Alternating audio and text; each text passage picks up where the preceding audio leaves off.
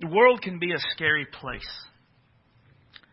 And much of the news seems geared to add to that and to make us afraid.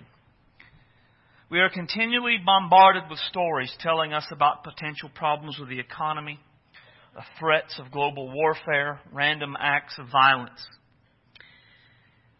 Even the presidential campaign is largely fear-driven. Team Hillary consistently warns us about how terrible the world would be under President Trump. Team Trump returns the favor by consistently warning us about how terrible the world would be under President Hillary. And all of these things produce a recipe that leaves us feeling uncertain and afraid. How are things going to turn out? Are we going to head into another depression? Will terrorism strike close to my home? Am I safe in my own community? And these things can lead us to feeling overwhelmed with fear. And being overwhelmed with fear leads us to make judgments and decisions based on fear. And I would say there's a pretty good chance that even if we don't feel overwhelmed by fear, there are probably times where the things going on in the world that leave us feeling afraid and uncertain. Because again, let's face it, this is at times a scary old world that we're living in. I don't think anyone likes to live in fear, but sometimes the possibility of what might happen, it dominates our thoughts, and the result is fear. How do we overcome fear? How do we keep from letting thoughts of what might happen dominate our thoughts and making us afraid? How do we keep from letting fears determine how we act and who we are and what we do? That's what the series we're starting today is about. I'm praying that the coming weeks that God will work through His Word to transform us into courageous Christians that choose to live by faith and not by fear. But interestingly enough, we are starting our series by learning about the kind of fear that we should have. Open your Bible to Luke chapter 12. Verse 4 is where we're starting at. That's page 794 if you've got a pew Bible. When you find that, I'm going to ask you to stand to honor the reading of God's Word.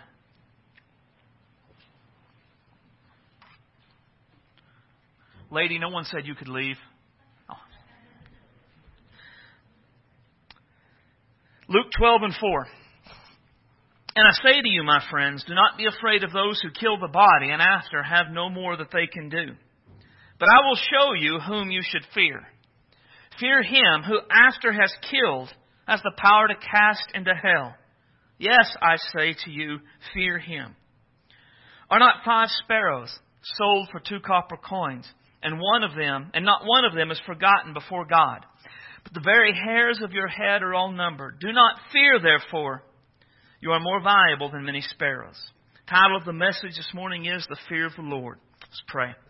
Our Father, we love you today. You are great and awesome and worthy of our praise and worthy of our devotion. Father, we are thankful for an opportunity to gather and to study your word. We're thankful, Lord, for your presence and your Spirit.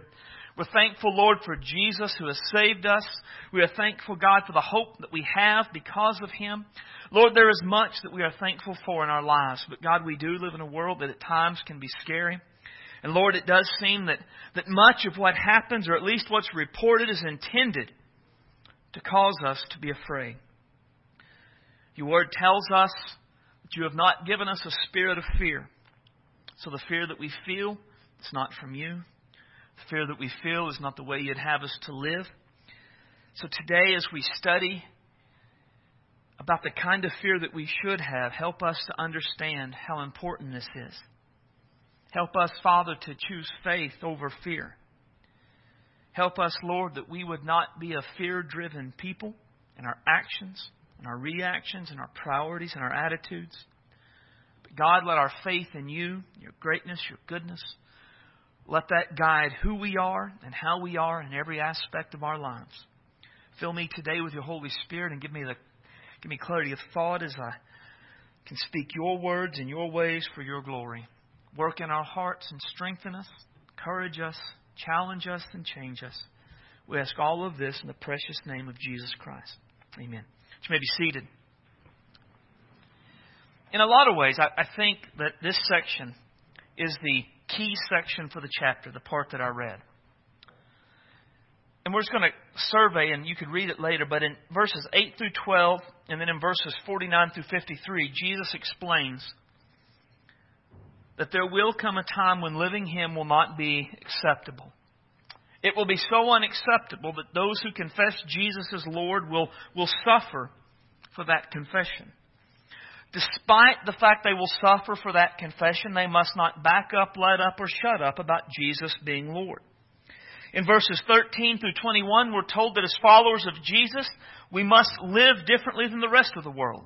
Our priorities and our values must be different. In verses 22 through 30, we are told to ensure that faith, not fear, is the driving force in our lives.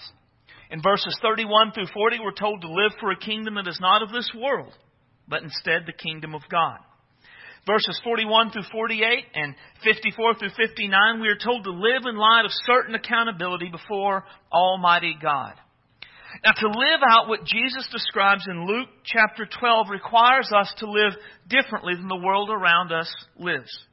It requires us to adjust our values and our priorities and our attitudes and our actions and our reactions until they are in line with kingdom values and kingdom priorities.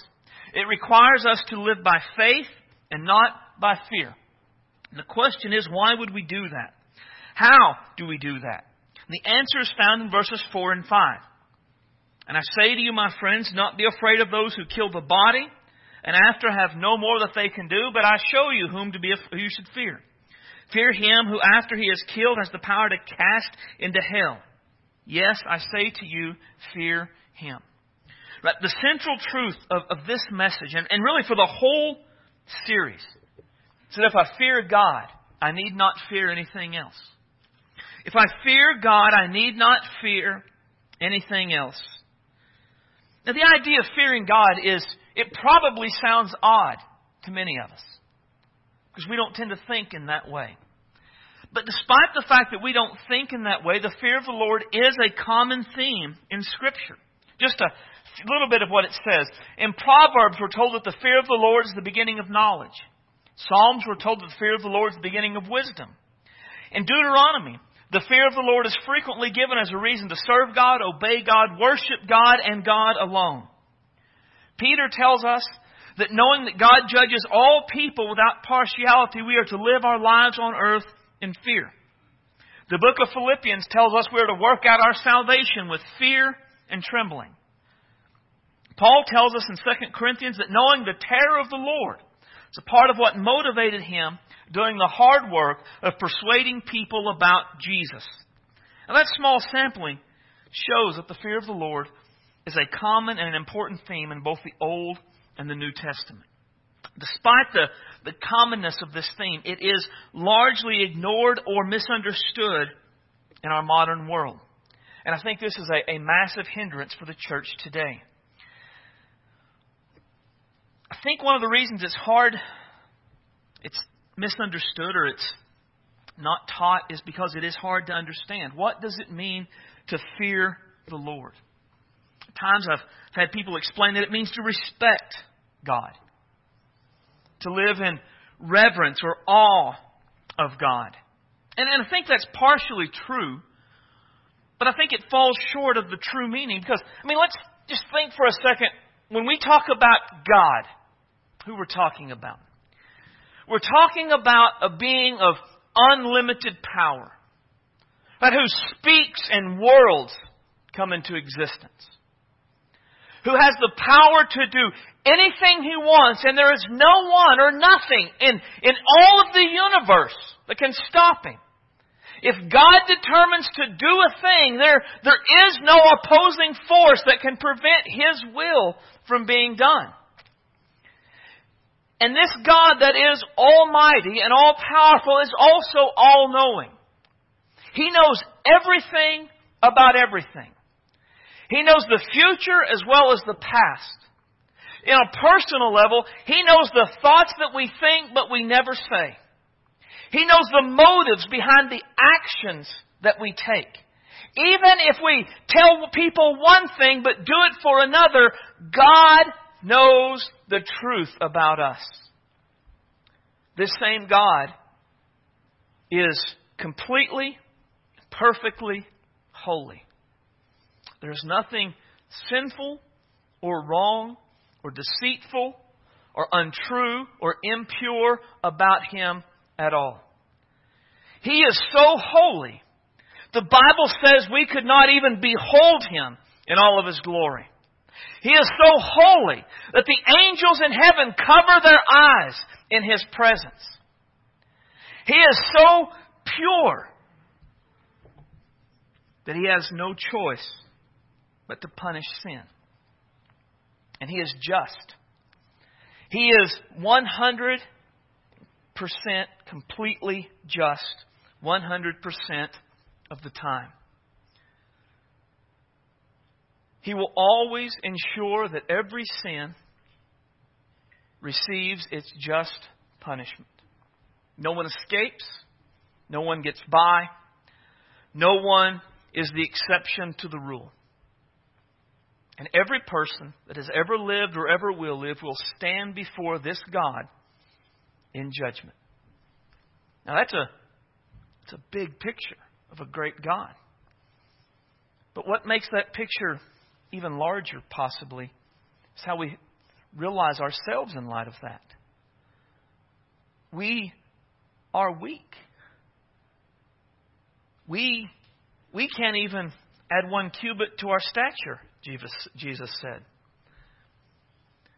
We can't control what will happen tomorrow, much less what will happen in the future.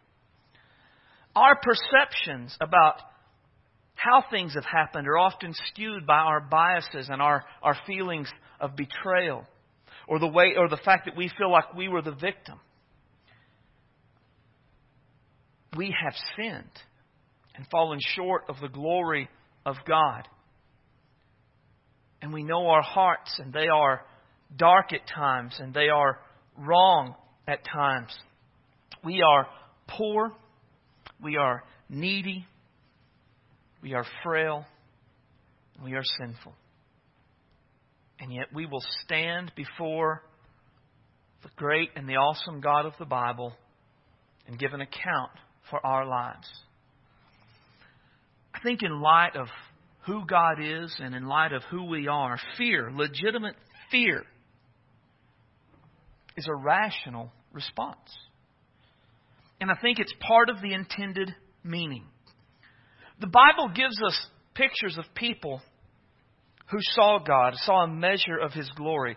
What did Moses do when he saw the burning bush and realized it was God? Was he like my buddy from upstairs? Or does the Bible say he was afraid? He was afraid.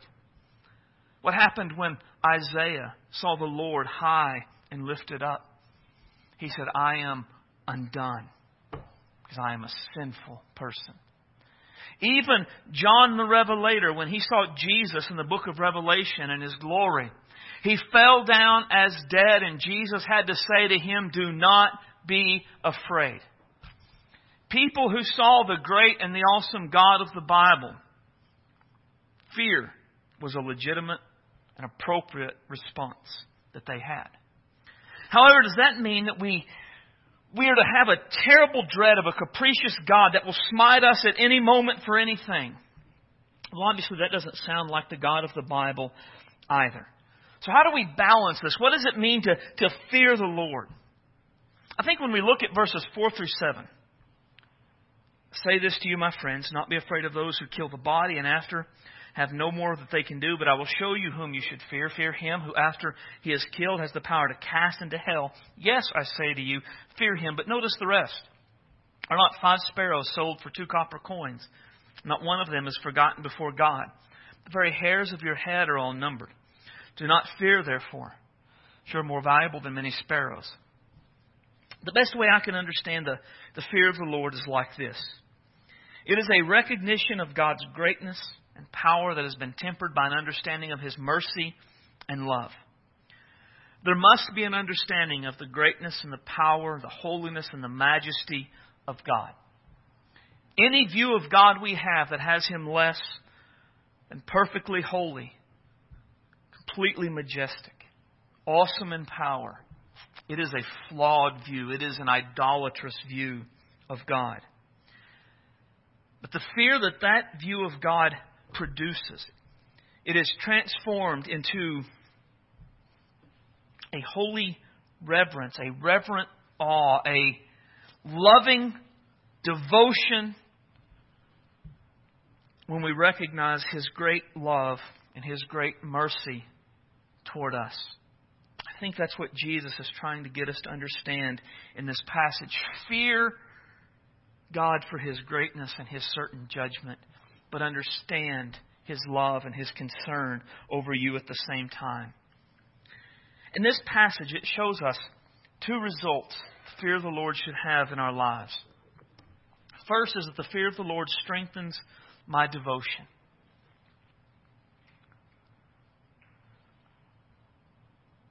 Jesus said that we should not fear man, who can only kill us, but can't do anything more after that. Rather, we should fear the sovereign God, who can not only kill our bodies, but cast us into hell for all of eternity. The fear of man, Proverbs says, is a snare. It will keep us from doing the will of God. When we fear man, we become frightened and we give up on doing what we know God would have us to do. But the fear of the Lord, it frees us from the fear of man, and it frees us to do God's will. The fear of the Lord recognizes that God is infinitely greater than man, and it compels us to do His will no matter what. This is part of the point that Jesus is making in verses 8 through 12 of this chapter. Also I say to you, whoever confesses me before men, the Son of Man will also confess before the angels of God. But he who denies me before men will be denied before the angels of God. And anyone who speaks a word against the Son of Man, it will be forgiven. But to him who blasphemes the Holy Spirit, it will not be forgiven. Now when they bring you to the synagogues and the magistrates and authorities, do not worry about how or what you should answer, what you should say, for the Holy Spirit will teach you in that very hour what you ought to say. Jesus is saying that there is going to be a time when confessing Him as Lord, it's not going to be popular. It could cost us personally.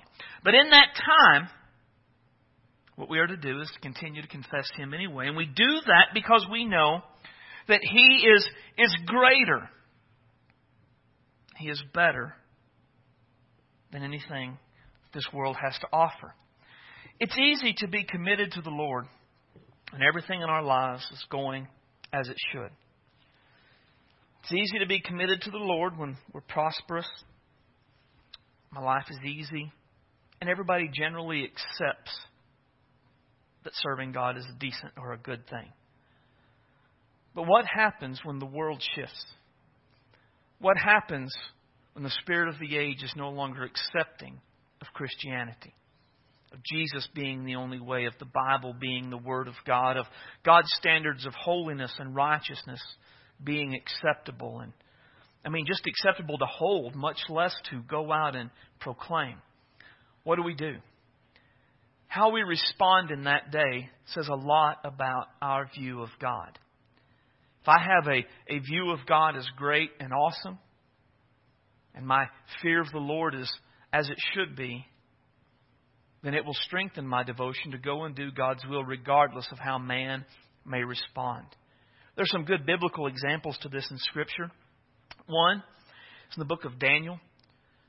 King Nebuchadnezzar, he builds this great big golden idol. He sends a decree out through the land. And he says, the sound of the music, everybody in the land has to bow down and worship this God that I have built. So the decree goes out through the land and the music plays and everybody falls down and worship except for three people. Who we know as Shadrach, Meshach, and Abednego. And they don't do it. What makes it worse is that they are not natural to the land. They're foreigners. Nebuchadnezzar has conquered their homeland. He has taken them prisoner and he has brought them into the land. And what makes it even worse than that is, despite the fact that they are foreigners, Nebuchadnezzar has promoted them in the country. They are leaders in the nation. Here they are, leaders in the nation, and they are not doing the will of the king.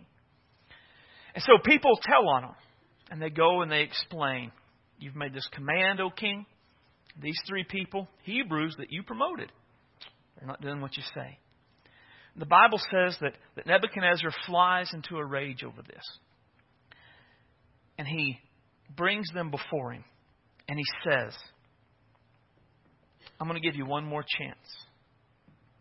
Bow before my idols. And if you do, all is forgiven. But if you don't, I'm going to toss you into the burning fiery furnace. And what God is there that will deliver you from my hand? And I love their response. If that's the case, our God whom we serve is able to deliver us from the burning fiery furnace. And He will deliver us from your hand, O King. But if not, let it be known to you, O King, that we do not serve your gods, nor will we worship the gold image which you have set up. They're confident in God's power. God can absolutely deliver them from the burning fiery furnace if He chooses to.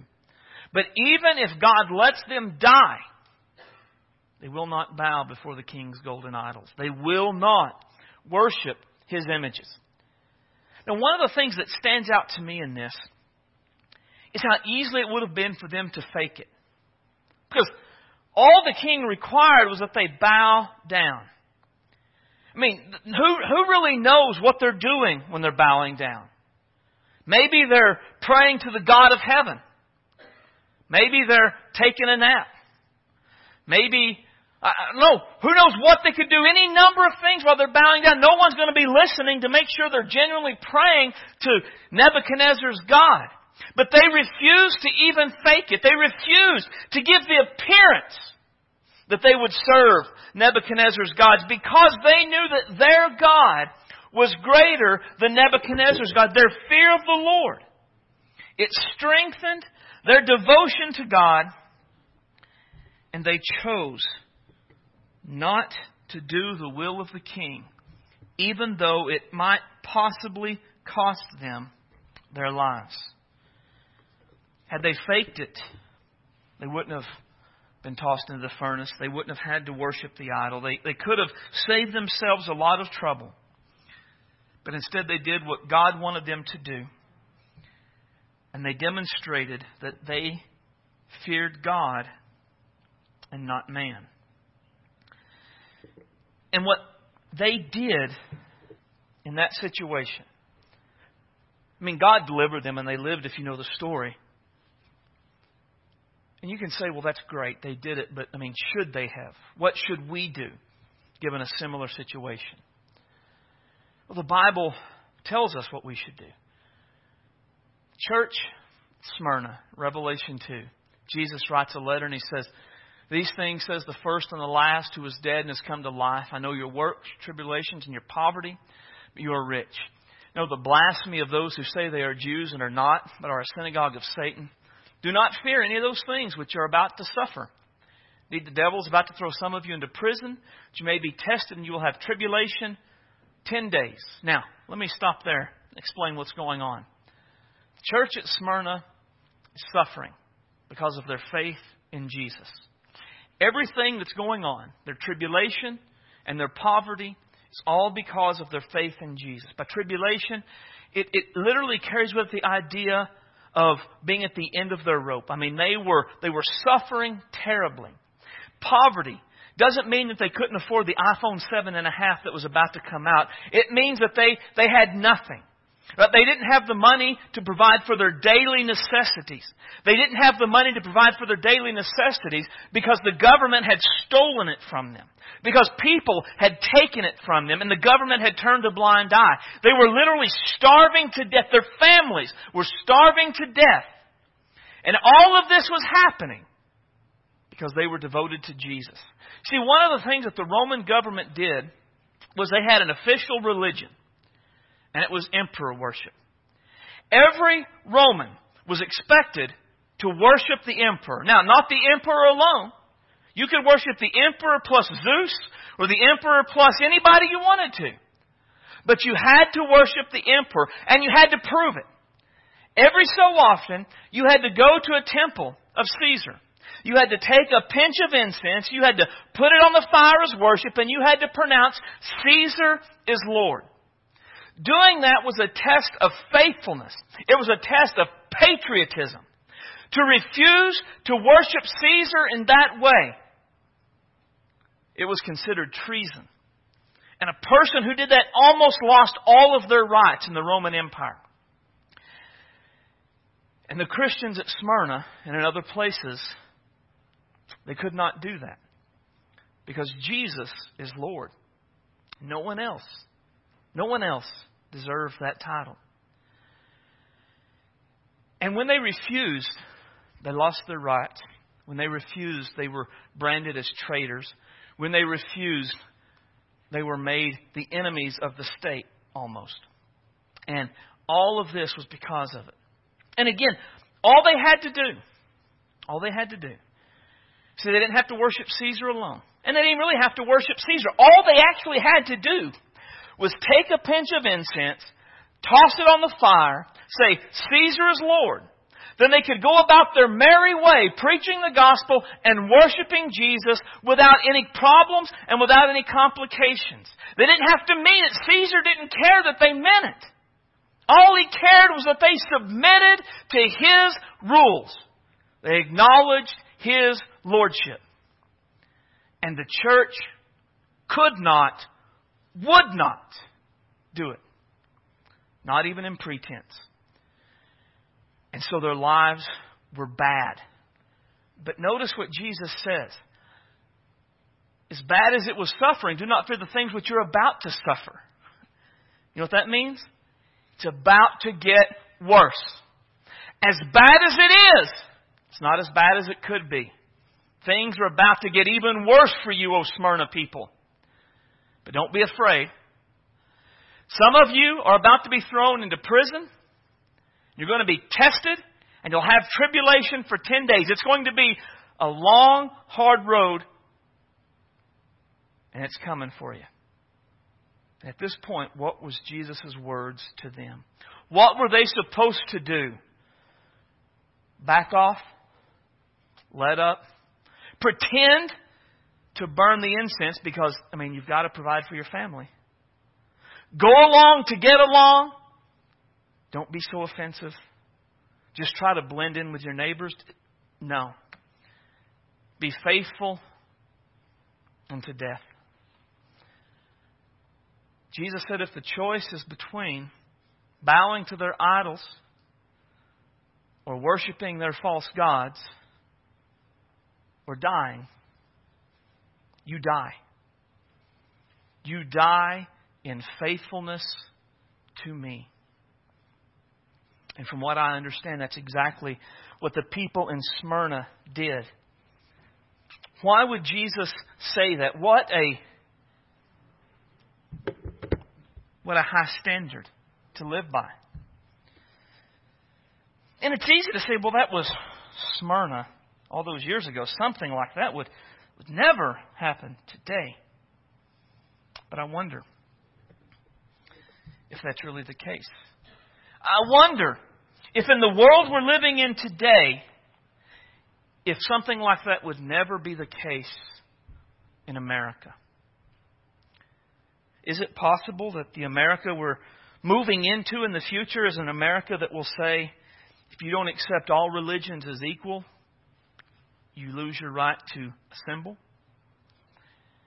Is it possible that the America we're moving into in the future is an America that will say, if you discriminate against a certain lifestyle as sinful, you may go to jail, and you certainly lose your right to assemble? Is it possible, the America we're moving into, that those that work in the public sector, schools, for cities, for governments, will be asked, do you accept this? Do you believe this? And if you answer a certain way, you may lose your job. Is it possible? We're heading in that direction. Absolutely, it's possible. We're heading in that direction. If the book of Revelation is to be believed, the world is heading in that direction. So we will all eventually get there. So the question is, what will we do when that day comes? What will we do when the government passes a law that says if you condemn a certain lifestyle as sinful, you can't work for the city anymore? What will we do? What will we do when they say you can't have a public job? You can't be a teacher.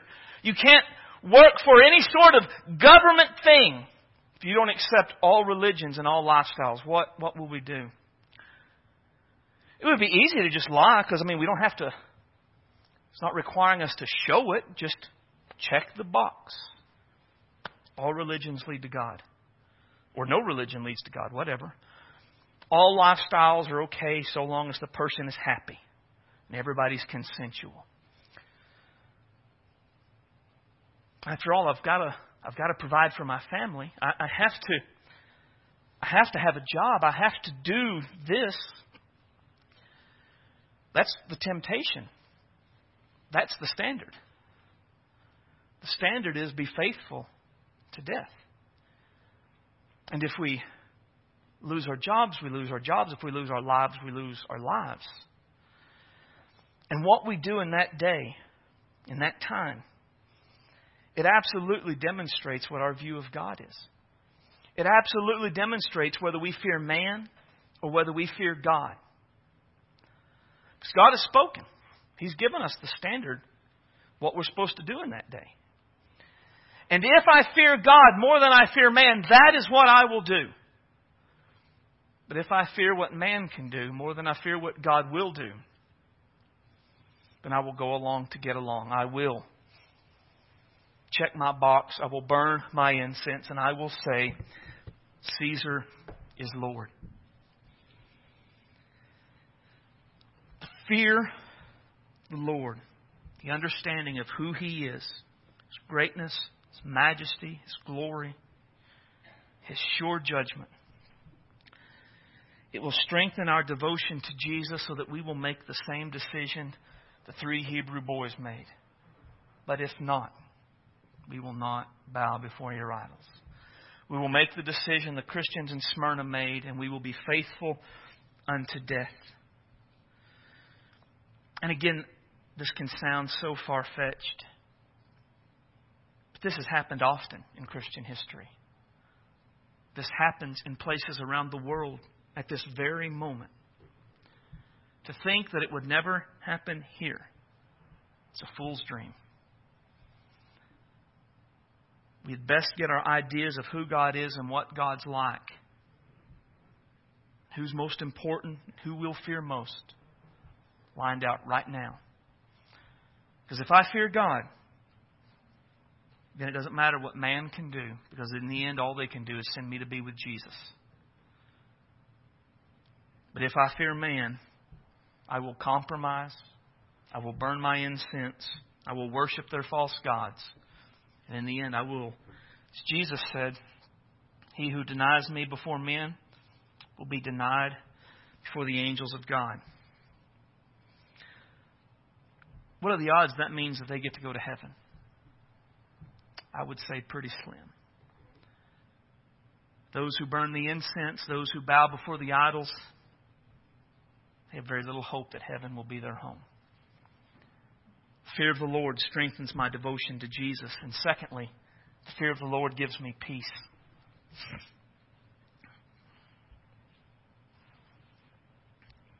Now, everything we've talked about and all of this being devoted to Jesus, it sounds really harsh. Be faithful unto death. Lose your life, your job, your home, whatever, but be faithful to Jesus. That would seem unreasonable if it wasn't for what we see in verses 6 and 7. Are not 5 sparrows sold for 2 copper coins, and not one of them is forgotten before God? The very hairs of your head are all numbered. Do not fear. The idea is what man can do. Few are more valuable than many sparrows. When I first studied this, that seemed out of place.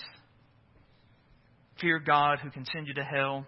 But hey, think about the sparrows. I thought, I don't understand it. But as I thought about it, I realized this is actually a perfect place for this. The overarching thought in these verses is that if God knows and cares about something as insignificant as a sparrow, and how much more does He know about and care about those who have surrendered their lives to Him? Knowing that God cares for us, that God is aware of what's going on in our lives, it gives us great peace, even in the midst of the hardships. I mean, the folks at Smyrna, be faithful unto death and I'll give you the crown of life. There's a promise of something better. What they lose is nothing compared to what they gain. The fear of the Lord gives us peace that we say, if I go through this now because of my faith and my devotion to Jesus, it will be worth it at some point. And so there is peace regardless of the circumstances or situation. That's what Jesus is partly talking about in verses 22 through 31. He says, therefore I say to you, don't worry about your life, what you'll eat, or your body, what you'll put on. Life is more than food, and the body more than clothing. Consider the ravens. They neither sow nor reap, which have neither storehouses nor barns, and God feeds them. Of how much more value are you than the birds? And which of you, by worrying, can add 1 cubit to his stature? If you then are not able to do that which is least, why are you anxious for the rest? Consider the lilies, how they grow. They neither toil nor spin. And yet I say to you, even Solomon in all his glory was not arrayed like one of them. If then God so clothes the grass which is today in the field and tomorrow thrown into the oven, how much more will He clothe you, O you of little faith? And do not seek what you should eat or what you should drink, or have an anxious mind. For all these things the nations of the world seek after. And your Father knows that you need these things. Jesus is saying basically just trust God. If you believe He is as great as the Bible says He is, and He cares about you like the Bible says He does, that frees us from worry, and it frees us to do what it says in verse 31, but seek the kingdom of God. And all these things will be added to you. Knowing that God is great and awesome and can do anything that He wants to do, knowing that God cares for me, knowing that God will take care of me in one way or another, having that fear of the Lord, it gives me peace in the midst of a difficult situation. It gives me peace in the midst of a hostile culture. It keeps me from fearing and worrying about all of the potential things that could happen. I read something once, and I wish I had thought of it to put it in my sermon. So this is just extra time we're here. But it said that most of the time we worry about all these things. And most of the things we worry about never come to pass. And instead of, and we worry about all of this stuff. Let me ask you a question. Are you going to be the one that determines who's the president? Are you going to be the one that stops terrorism in Guyman? Are you going to be the one that makes the economy from crashing? Are you going to be the one that can keep random acts of violence from happening in our community? No. No, we can't do anything about any of that stuff. I mean, we can cast our vote. We can do what we can to protect ourselves. We can invest wisely. We can say, we can do all that we can. But in the end, what's going to happen is going to happen. And we're just a part of the situation. And yet, in our lives, there are all of these things that we can do something about. There are issues that we are personally dealing with, and we are not worrying about things we can actually do something about. You know, I can't worry. I can't fix what the government's going to do. But I can train up my children the way they should go. I can't control whether the world is moral or immoral, but I can make sure that I live a holy life for Jesus. And what we tend to do is we focus on all of this stuff we can't control, we can't fix. We are just small cogs in the wheel of life. And we ignore all of the stuff we can do something about. And that's because we are a fear-driven people. What do you spend your life worrying about? Do you stay up at night because of who the president's going to be? Do you lose sleep over the possibility of terrorism in our community? Do you hoard your wealth and your resources and refuse to give and refuse to be generous because the stock market could tank? Nothing you can do about any of that. But are you faithful to live for Jesus? Are you praying and reading your Bible? Are you living a holy life? Are you arranging your priorities around God's truth? We worry about all the things we can't control, and we do it because our view of the Lord is not right. We are more afraid of man than we are of God. Fear of man will steal our peace and will leave us constantly worrying, constantly fretting, constantly upset. The fear of the Lord, it gives us a great sense of peace. Because my God is in control. My God will take care of me. And I am free to seek first His kingdom. And as Matthew says, His righteousness. To make that the priority in our lives. And all of that was just kind of extra.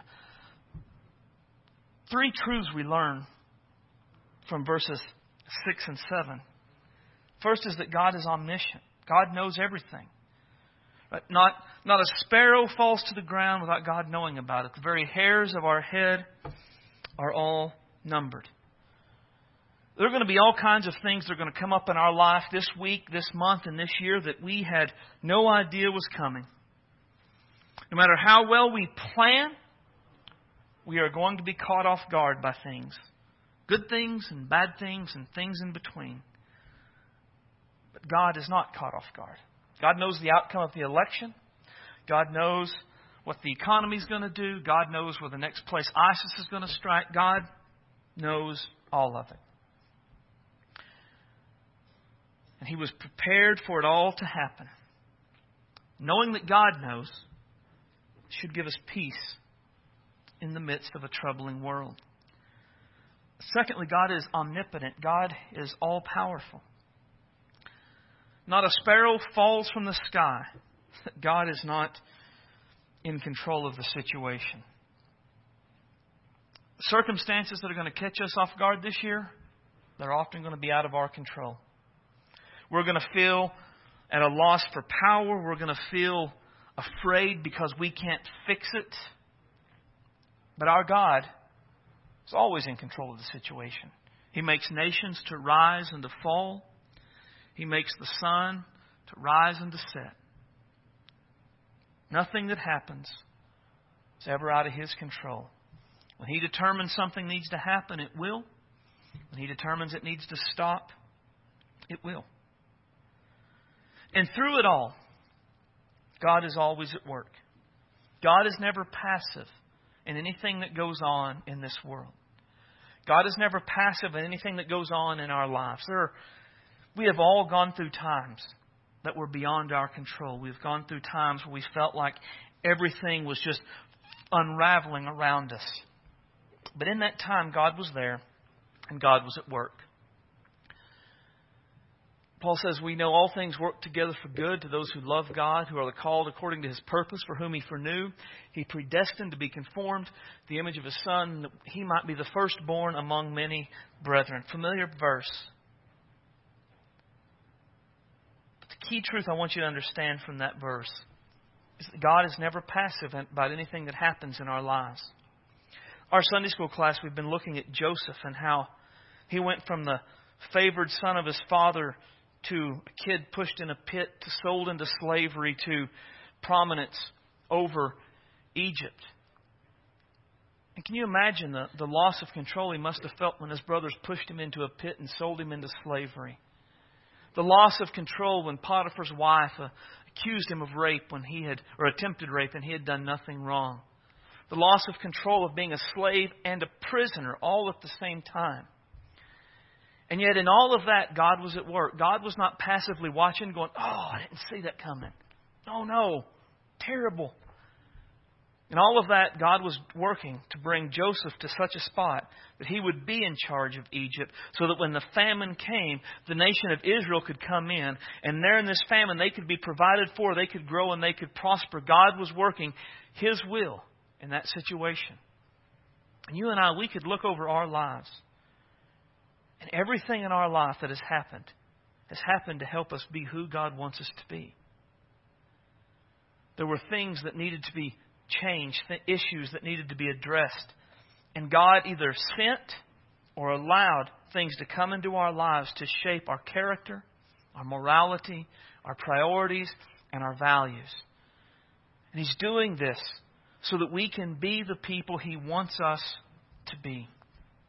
God is at work in our lives no matter what happens in the future, no matter what goes on. God is at work, and knowing the greatness, the sovereignty, the majesty of God, it allows us to have peace in the midst of a confusing situation, in the midst of a situation that seems out of our control. And then the final truth to see in this is that God loves and cares for us. If God cares for the sparrows, how much more does He care for us? God cares about every hardship we suffer, everything that we endure. God cared about the people in Smyrna. He wasn't just saying, be faithful unto death, because He thought that was a good idea and that sounded cool. He cared for what they endured. It mattered to Him that they were suffering. When Jesus called the Apostle Paul to salvation, He asked Paul, why are you persecuting me? And it was the church that Paul was persecuting. It was the Christians that Paul was hurting. And yet it was as though Jesus endured it right along with His church. He endures what we endure. He feels what we feel. He is with us through all that we endure and all that we go through and all that may come to pass. He is always there. So we can always have peace, regardless of the circumstances, regardless of the economy, regardless of the election, regardless of ISIS. We can have peace because our God is greater than all the things that this world makes us afraid of. If we fear God, we don't have to fear anything else. If we fear God, we can be confident and secure, devoted, and seek first His kingdom with complete peace. I started with this passage because I believe it's foundational to living by faith and not by fear. We have to understand that either our fear of God will conquer our fear of man, or our fear of man will conquer our fear of God. And in the end, they are both only seen in actions and not in words. How we react to the things that come up in the coming days and weeks and months, they demonstrate what we fear most. If we run around like Chicken Little, the sky is falling, the sky is falling, we are far more afraid of man than we are of God. If, on the other hand, we are confident, we are devoted, we stay the course of seeking God's will above all else, then we fear God more than we fear man. And I just want to end with asking you, as your life is right now, what does it demonstrate you fear most? Does it demonstrate a fear of man that hinders your devotion and steals your peace? Or does it demonstrate a fear of God that strengthens your devotion and gives you a peace that passes all understanding? I can't answer that for you. In this time of response, I'm going to ask all to stand.